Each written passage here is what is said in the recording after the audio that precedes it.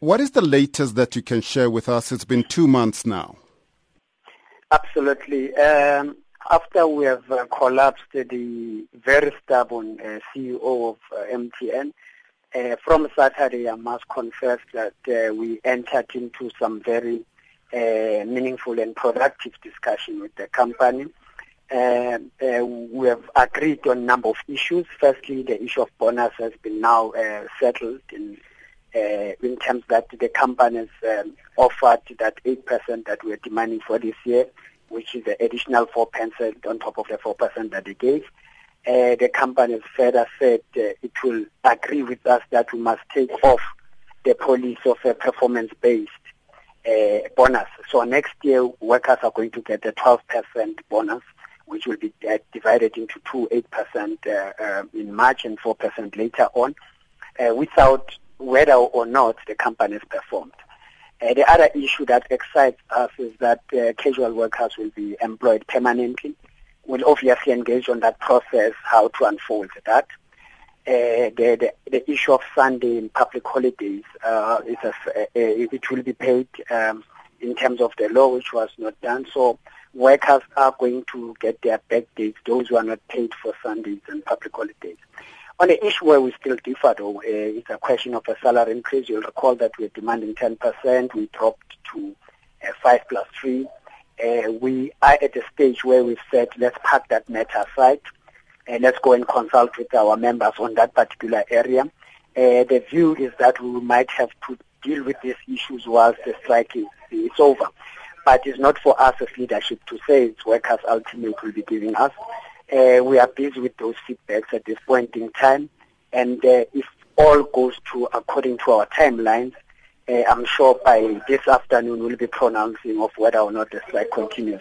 The agreement further agrees that, at the time of the signing the agreement, we'll give 2 days for the workers to return back to work. So there is some great moves. What have you learnt throughout this process? Well, first and foremost is that it is very important to find each other, and the parties must be all the time willing to listen to each other. And it's very important that we go into the discussions of policies going forward with every company, because where you find serious disputes or disagreements, it's when you want to advance a particular demand and you find that it's constrained with a particular clause of a policy. So going forward, we are now hard at work starting from yesterday with all companies to study all the policies thoroughly. I'm not saying we're not doing it, but now thoroughly and look at all those fine prints so that we make sure that we negotiate on policies first before we go to actually monetary values. Now, just finally, the consultations with your membership is going on. Are you optimistic that they will accept what's on the table? Well, we're optimistic. If you recall, issues that we went for strike for were in the main bonus, and there were additional issues like the removal of CEO, the back pays of Sunday and public holidays, also the employment of casual workers. Yes, we are still not fine on the issue of a salary increase, but it gives a space for the first time at MTN that we can start engaging and talking and finding each other around the question of salary increase, which it gives life. But beyond that, we have said that within 30 days we'll sign a full recognition agreement with the company. So I don't see workers rejecting it. Yes, there could be some areas of concern here and there, which I think we'll have to engage on them. Chris Maroleng, Executive Group Corporate Affairs at MTN Group.